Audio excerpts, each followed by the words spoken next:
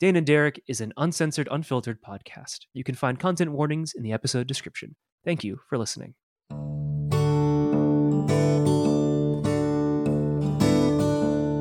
Hello, everybody. Welcome back to Dane and Derek. My name is Derek. I make a lot of movies and play a lot of tabletop games. And I sometimes listen to music. And joining me, as always, is my good friend, Dane. Hey, I'm Dane. I am a writer and a law student, lover of tabletop RPGs, podcasts, and music. Today's another one of those music episodes where I dig up the fact that I went to college for music and worked in a radio station and stuff. We can talk about the fact that I was in a band and played drums, bass, and guitar and sang at one point. But I'm only really good at the saxophone, which are none of those instruments. But today's topic is about mixtapes, which probably nowadays would be referred to as a playlist. We should probably foreground real fast that you and I are born post mixtape, basically. Yes, we are born post mixtape. When we came into a time period when music, basically the end of music being made on tapes, CDs, and USB sticks.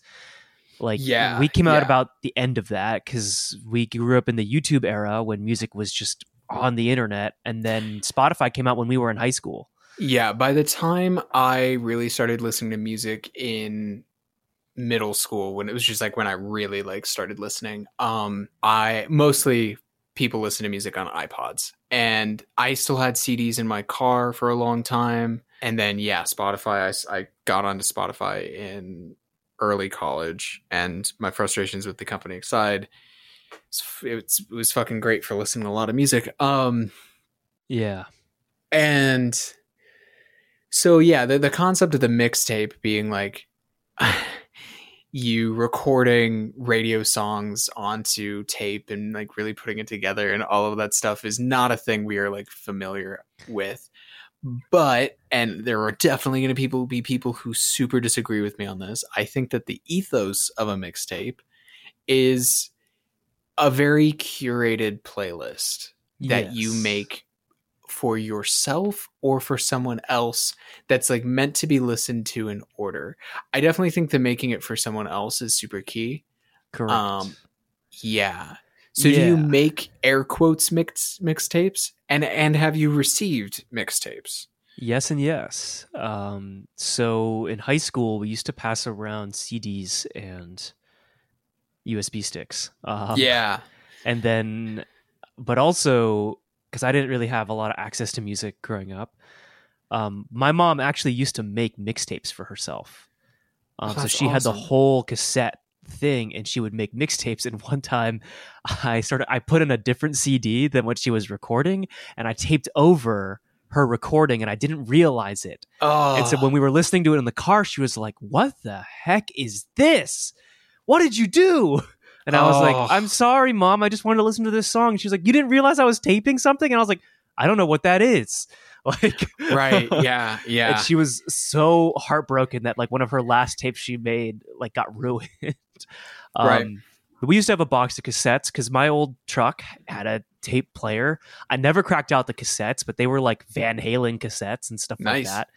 But mostly in high school it was CDs because I had gotten into burning CDs and DVDs for movie making and stuff like that. Yeah. And so I had the stuff around. And so Clara, Christina, Andrew, myself, and some other folks, probably you, we'd pass around USB sticks and CDs.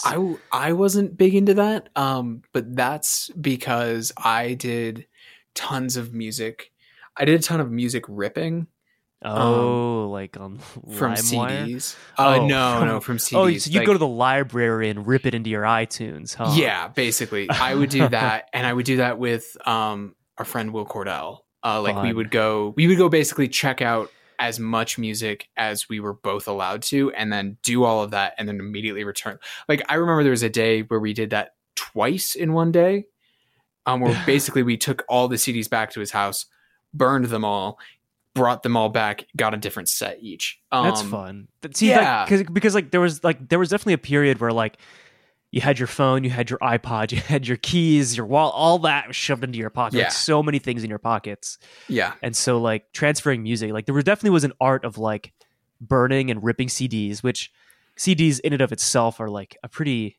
It's funny enough, Dane. I had a law teacher in film school because I did one semester of entertainment law, which was really fun. But he was a session musician, and he used to play music on. He played music on Dick Tracy, and he would just every now and then he would just go on a tear about how awful streaming is, about how awful MP3s are, about how awful CDs are, about how awful cassettes are, about how awful and about how like old cassettes and vinyl are maybe the only two acceptable forms of listening to music. It was always really fun to listen to him just go off on it. But he talked a lot about how like compressed CDs are because of how little data they transfer, which I thought was really interesting. Something I never really thought about. Because at the time I was like just getting into the fringes of audio editing and like learning the differences between like a WAV file, which is lossless, and an MP3, which is compressed. Yeah. Like for instance, this podcast that you've downloaded is an MP3 because if we were to upload a WAV file, that'd be like a gigabyte file, which would be huge and unreasonable to download. Yeah. And so like that to me is like super interesting that CDs are like a hyper compressed form of music. And same with, vinyl too is also compressed, but it's slightly less compressed than a CD. And MP3s are even like on an MP3 player are even more compressed. So like as a generation of music listeners, we've progressively been compressing our music, which is probably in a weird way led to the resurgence of like people liking vinyl or CDs or tapes as a listening ways. Yeah. So that was a long-winded rant just about my experience with CDs, but yeah, I mean, like ripping CDs is definitely a thing. Like, I don't know. It's funny because like I remember at one point in high school, I was like, man, I hope one day I have enough money to buy all my music digitally, which was like the wildest thing because now I stream all my music. And one day I'd still like to buy all my music digitally. I have that dream again where I'm like, I stream, but I would love to, own all my music instead. And the interesting thing is it's not about actually owning it. It's, I would love to pay all my musicians. Yes. I would love to, Exactly. Because streaming sucks. Like streaming sucks for any artist. Let's be real. You get paid fractions of pennies a play, which is it's garbage. It's all garbage. Yeah. And interestingly, we're talking about like ripping and all of this stuff, but like mixtapes are also stealing. You're stealing it from the radio, right? Like exactly. And so like people like you're stealing your music now. That was not in the back. I was like, fuck off. Like it's always been it's been around. But yeah, and also truthfully, if you really want to support your artists, go see them. Buy their merch. Go see them live, buy their merch. Yeah, exactly. Because they probably make more money off of merch and and like digital media sales of their music than they do off of streaming, off of touring, off of radio play. Well, I mean, people don't even get paid to be on the radio. Nope. So it's like a thing, right? Go see them live. And more importantly, when you go see them live, I know that t-shirt is $40. Buy the fucking t-shirt. Yeah. Like do that. If you like buy a vinyl off of their website, like just do it. Like go to Bandcamp because they get a bigger cut. Like if they have a Bandcamp, buy it off of Bandcamp, even though Bandcamp is owned by a big company now. And Bandcamp is really difficult to use, like as far as music listening, the actual music goes. But all of that aside, so but like talking about like mixtapes themselves, like here's $1 million question. Have you ever received a romantic mixtape? Because that is like the stereotypical use from like pop culture. No, you've never received or given a breakup one. Ooh, wow. Okay. Nobody can see this because I'm a podcasting, but like I literally just bent down like on my knees to like not on my knees, but like I put my hands on my knees and like and I was like, oh. Funny story about that one. I received that one like 6 years after that breakup. Jesus, what? I found it while cleaning out my dad's car. Oh, it had man. been slipped in one of the pockets. And it was like the most like haunting thing I've listened to, because Jesus. it's like memories of mine from like so long ago got reignited, but also like I don't really remember how I feel, and I had been so removed from that breakup that like I was like, this is strange and bizarre, and why did they make this? Obviously because it was a breakup playlist, but it was still super weird. So yeah, that's been like the big one. Otherwise, it's usually like, oh, I think you'd like these bands. Yeah. And so like it's like an arrangement of like, here's like 6 songs from 6 different bands, so I think you'd like. It's how I learned about Fall Out Boy and Panic at the Disco. Because someone made me a mixtape with those bands on it. It's how I learned about Nickelback. Probably Christina. I feel like it would be Christina. Christina got me into Motion City Soundtrack. Oh, good. Yeah, good. Yeah, she made me a mixtape of Motion City Soundtrack. And who was it that would have given you Fall Out Boy and Panic? Andrew. Yeah. Okay. You know what? Yeah. Actually, that tracks. That super tracks. Okay. Yeah. So yeah, I got a lot of music from that little circle of friends, and then, in college, I would make playlists for people, romantic or for movies and stuff.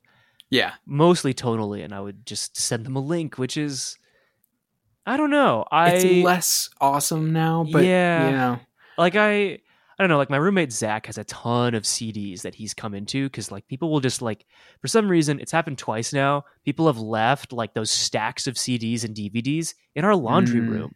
Weird. In our complex. It's happened twice, and he's gotten them both times, and he's like, I don't know what I'll do with these, but I'll do something with them eventually. And I've like considered making a mixtape, but the problem is like, because everything's streaming, I don't own any of my music anymore. Yeah. So and also, how would someone play that now? Exactly. Like I don't have a way, like unless I go buy these albums and these specific songs, but it's like, oh boy, like it's like the process of it now is significantly more difficult in a way, which is kind of a shame. Like the idea of burning a disc and giving it to a friend, you know, or giving it to someone because you care about them, like that is strangely lost to time. But also like I thought I was going to have a car with a CD player, and it turns out I've skipped an entire generation of listening devices. I went from having a tape deck to having Bluetooth and a USB cable. Like I don't even think I don't even know if I have a mini jack cable in my car. That's like hilarious. I've completely skipped a generation of listening tools. Yep. And I'm completely confounded by it. That's like, hilarious. It's just so wild to me just how consuming music has changed. And I don't know. Are you big into vinyl? I don't listen to a ton of vinyl, but I kind of like will collect vinyl as I go. Partially because like that's what I do when I like want to support an artist. Is I will buy the music, mostly because I won't wear the t-shirts or whatnot, and then I will just sort of like decorate and have it, and then feel not so bad about streaming it. Yeah. So like, I sometimes will listen to vinyl. But the thing is, I come from doing radio, which is interesting because radio is like the original playlist. Like that's where the term playlist comes from, is from the radio. Oh, I didn't know that. Yeah, no, because you would either there's different versions, right? Like a station might hand you as the DJ a playlist where it's like, this is what you're playing. Or you make a playlist and people can find it. So that they know what songs were played. So like that's where the term originally comes from. And so like there's like 2 ways people make playlists, right? Is either you dump all the songs you like, that maybe probably usually fitting some sort of theme or whatever. And then you hit shuffle, right? That's the modern way. Or you put them in an order, and you listen to it straight through. And so like, that's the difference for me between like what I do, like on my Spotify. like there's a bunch of playlists that are just titled with whatever, and those are just playlists. Yeah. And then I will have anything I label a mixtape, I mean for that to be played in order. Yeah. Okay. So like I will make Gracie, my partner, playlists pretty often. And those are, I will tell her play this in order. And what I'll do is so in college, my radio show, I played a really broad genre. I would go from like folk and rock, all the way to like jazz and classical. And I would need to get from one end to the other, over the span of like 2 to 3 hours. And so finding the way to smoothly transition over time from one end to the other, was always the challenge I put together. With one show. Another show, I just sort of played whatever I wanted, and didn't play that much jazz or classical. It was just sort of like folk pop and rock. And I think this is okay. So this might be the most giving a mixtape I've ever done for someone, which is I made a radio show for my ex. Told her what night I was going to be on and what night it was going to be. And I was like, this show is for you. And I made the whole, I think it might have even been the Valentine's Day show I did. Wow. We were at a distance at the time, so she was far away. Right. But she could listen to the radio show online. So she did. And that was awesome. Oh yeah, on TuneIn. I used to tune in to your show every now and then. Yeah. And so like that's the thing that's I think is important about a mixtape is that you took the time to think about the songs. Yeah. And how they will sound played. And also that you curated, like there's a curation that comes from putting the songs together. And I think there's an art to being like, if you hit shuffle, any of these songs in any order will work. I think there's an even greater art to being like, listen to these songs in order and I'm trying to talk to you through this. Yeah. And it's fun. Yeah. It's a lot. It is a lot of fun. Like I particularly enjoy making like mixtapes for my movies, especially ones that I'm currently working on. Not necessarily to listen to while writing, but to listen to when I'm just out and about, because if I can weave together a mixtape of songs that thematically capture what I'm trying to do, but when I'm struggling to figure out what to do next, it can be really illuminating. And there is something sweet about taking a bunch of songs and arranging them in a way for someone, like there is something really sweet about it that is like very it's kind of romantic. It's nice. Yeah, it's romantic. Even if you're just giving it to a friend, it is romantic, and it is like a friendship kind of romance, which is kind of cool. Yeah, I always appreciate the time and thought, because like when someone tells me don't shuffle this, I'm like, okay, you spent some time on this. I want to hear what you did. I really do. And then at the same time, okay, so like you talk about making mixtapes for yourself. I don't usually do that. I only make like playlists for myself, really. With one exception, which is occasionally, and I will only do this like once a year, sometimes only once every 2 years. I will basically craft a musical out of songs. Oh, that's fun. Yeah, it's super fun. And those of course have to be in order to tell the whole story, and that's really fun for me. But yeah, most of the time it ends up just being sort of playlists of like vibes. Like I'll do a playlist for the D&D campaign I'm doing, or usually I'll do like 5 for that, because I'll be like, this is like the battle and stuff, because often I'll have that playing while we're playing. So there's that, or like when I'm writing something, I'll usually make a playlist based on like whatever piece I'm working on, so that it's like a shortcut to get into the right feeling in mind and headspace. But yeah, I think that's what just kind of makes them sort of magic. And even just titling it or receiving, even if someone doesn't title out it that way for me, when I'm given one that's like, listen to this in order, it sort of evokes the sort of nostalgia and sort of retro feelings of actual mixtapes, you know? Yeah. And for me, it also evokes the radio show, of course. Yeah. But would you ever do radio again? Not professionally, certainly. As a hobby, then? Yeah. Honestly, I would. I don't know. I haven't really looked into it. Usually because it's to get into it, to get in with a station like a small public station where they do volunteer DJs.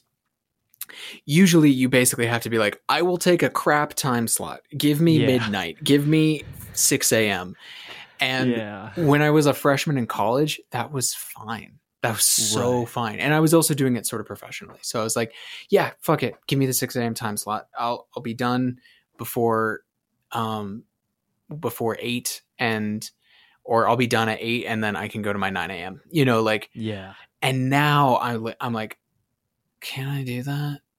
I don't know. You know, like, it's just this like different feeling, but I would love to. I miss radio stations sometimes. I did not in the end enjoy working for them. And I think that had more to do with just, I was so busy. I was not good at the job I was doing and I didn't love the people I was working with, but yeah, I would go back to doing some DJing. That would be fun.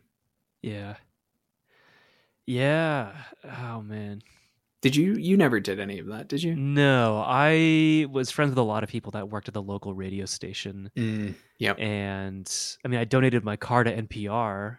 Nice. And I still have a lot of friends that work with various radio adjacent things. I have some friends that work at like WRS, whatever, Boston, like NPR's version of that. Yeah, but, and I mean, podcasting is radio on demand, so exactly. Yeah, the closest I could probably come to it is podcasting, and that's, I think, primarily because of the ability to edit. I think anything live scares me, even though I used to do theater, which I will admit the fear of dead air is real. And it's I remember when I was DJing, it was like, it's this weird thing where like for 3-ish minutes you are doing nothing and then there's a flurry of activity and then you wait again and then there's a flurry of activity and then you wait again. It's very interesting. Because you are trying to avoid dead air. You're trying not to like cut out things like, you know, like the fact that songs, like if you listen to songs from like the 70s and 80s, a lot of them fade out on their own. And that was to help radio people. And because then you could do a crossfade easier. And so like that, like so there's certain things like that that are interesting, and not done so much anymore. But you know, whatever. Yeah. So yeah, I totally get the idea of being afraid. I will say one kind of cool thing about doing music radio, is, you know, that thing that you and I would always have to resist, which is using other people's music in films. There is none of that. You just get to play whatever the fuck you want. And so it's super cool. It's so cool to just be like, very liberating. Yeah, it's so fun. I did my shows at like indie radio stations, so like I never got to do something as cool or as like free as like, I'm gonna play Immigrant Song now, you know, like because they would have been like, that's so trite. Which I got to admit, I don't super miss. But like being able to just put on, the upside though was if I wanted to play a 9-minute Iron and Wine song, they're like, great. So I was like, okay, I'll do that. Oh yeah. So yeah, there's something magical about not being hemmed in by not being allowed to use other people's work. You know, like when you make a mixtape, right? Like you can only give it to so many people, right?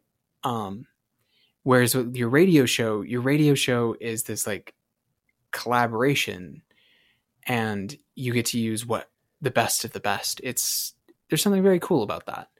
And there's like nowhere else that exists. Outside of maybe like public domain characters. Like if you were to write something starring Sherlock Holmes, that's perfectly legal for you to do. And you don't have to pay anyone for that. Like it's kind of like that. It's being able to use the greats. And that's fucking cool. And you just get to put it out there.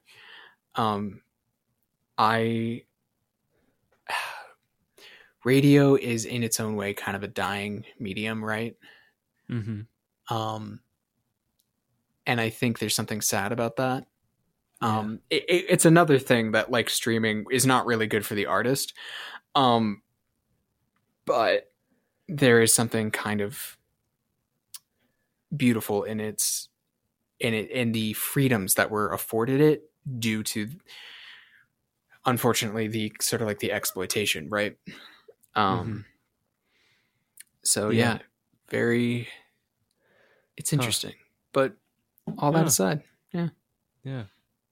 Maybe if we ever do a live show, we can mix in some radio elements and play some music from friends we like. See, that would be cool. That would be super fun to do. That sounds like a fun way to do a live show, so we could get some breaks. Yeah, definitely. An idea. Mixtapes. Mixtapes. All in all, they're fun, they're good, they're sweet, and they're curated. I guess one question: how many tracks do you think it makes the ideal mixtape? Ooh, that is I don't think there's quite a right answer. I think it has to do with time slots. Like, I think it's less about the number of tracks and more like, what are you going for? Like, I think it's like 10, 15, 30 hour, 2 hours. As far as like what works timing wise. So whatever number of tracks that takes. Gotcha. And the length gives you different options, right? I mentioned a 9-minute Iron and Wine song. If you put that in your 15-minute mixtape, well, that's a bad choice. Because that's most of the playlist or most of the mixtape suddenly, right? And so I think that's all comes down to audience, right? Like for Gracie, I usually shoot for like a 30-minute, and that ends up being 15 to 20-ish songs, depending on how long they are. I think my numbers might be off, but like, yeah, it's all dependent on those time slots. I think that there are weird lengths. Like, I think it's weird if you were to do like a 39-minute playlist. That would be strange. Yeah. But yeah, what about you? What do you think? I do 10 to 12. 10 to 12. 10 to 12. Why? Why 10 to 12? Because that's usually the average number of songs I remember being able to fit onto a CD. Huh. That's fair. So it's a limit. It's also for me a limitation, because if I don't limit myself to 10 to 12, I will easily put like 30 songs on it. Sure. And then it becomes more of a playlist than it does a mixtape. Yeah, that's fair. See, I'm used to being like, I'm going to make a playlist for 2 hours, because that's the length of my radio show. So like that feels completely doable to me. So more often I'm just like, I think they'd only want to listen to like 30 minutes of music, so I'll do 30 minutes worth. You know. Yeah. Or if that's not like the goal, right? Like, I made a mixtape for my friend based off of a character she was working with, and that I made like, okay, this is going to be, I think it ended up being about 10 songs, because I wanted it to be about 20 minutes, so she didn't have to listen to too much. It was a lot of lo-fi music, so like the tracks were like 2 minutes. Yeah, super short. Yeah, in that case. Yeah, I feel like about the length of an EP is a good. So like, if you can hit like 30 to probably 30 minutes or 40 minutes, For me at least, that's like ideal. But yeah, 20's nice though. I like I'm about brevity, but at the same time, yeah, I like brevity in music. But also the kind of softer music I listen to tends to run a little bit long. So yeah, it totally depends on the genre too. Yeah, that is the thing. Yeah. A lot of love songs hitting that 3.5 minutes, or 4 minute mark. Do you know why the 3 minutes is the standard for pop songs? I don't know why, but I'm guessing it has to do with like the structure and just about how long those things take. But my understanding is it's entirely artificial. Early vinyls could handle 3 minutes exactly. Oh, so it's once again kind of like my limitation with the CD. It's exactly. It's just a restriction that was set, and then a context that we've all accepted, like 24 frames in film. Yeah, like there's you know fun. How a lot of like early big band songs from like the 20s, 30s, 40s, they often end on like a bump and then it's done. You know that like that thing that was for the recording. Is so that it immediately ended right as the recording ended. Huh. Yeah. Interesting. And the whole like big long note at the end, that was a thing from live, and that came later. So then like big ballads, things like Stairway to Heaven and stuff, they were only supported later on, after recording changed, and were kind of considered a big deal because it's a big ask. It's a big ask to be like this much of the record devoted to this one song, right? Because like a record label wants you to put out a bunch of songs on, not like a huge number, but like more shots at a hit, right? Yeah. And so like it's like, oh, the song is 7 minutes. Okay, that could have been 2 songs. Okay, we're shrinking. Okay, it's all neat. It's all neat. The medium often makes the art, defines it, Yeah. But that aside, mixtapes. I think with that, we can exit today's episode right around, before we hit 39 minutes. Yeah, we're doing a little better this time. Our D&D episodes they always go a bit long. They always do. Yeah, one of these days we're gonna do an actual like 3-part D&D episode that was once one recording, but then got split up. It'll happen. It's gonna happen. But yeah, right now, so yeah, you can follow the show at Dane and Derek everywhere. You can see what movies I'm watching on letterboxd.com/DerekIyellow, and I guess you could find me on Spotify if you want to see any of my public playlists or mixtapes. It's just my name, but I don't know. Yeah. You can find links to my work on my Letterboxd as well. You can find my work at danewrites.com. There's a link out to the Substack I do where there's regularly updated little bits of writing, mostly poetry, some fiction, some nonfic. There's also links out to podcasts and music I've written and done in the past, and probably my Instagram by this point. If I haven't, I've been very lazy lately. That or maybe school's just caught up with me. I'm recording this before I actually start. Derek, you should remind me of this, but in the description, I will make a mixtape for this episode, and and you link in the description. That'd be very cool. Yeah. Yep. Link in the description for the mixtape that Dane will make, because I will remind Dane. Yeah, you will remind me. I'm saying this in the episode so that when Derek edits it, if we haven't remembered, it will remind him, and I will get a frantic text, and be told, Yeah. Dane, I used to make 2-hour playlists for the radio at 5 a.m. in the morning. I can make a 30-minute something after a brief text from you. It'll be fine. Well, there you go. Thanks for hanging out with us, and definitely give Dane's mixtape a listen. Catch you later.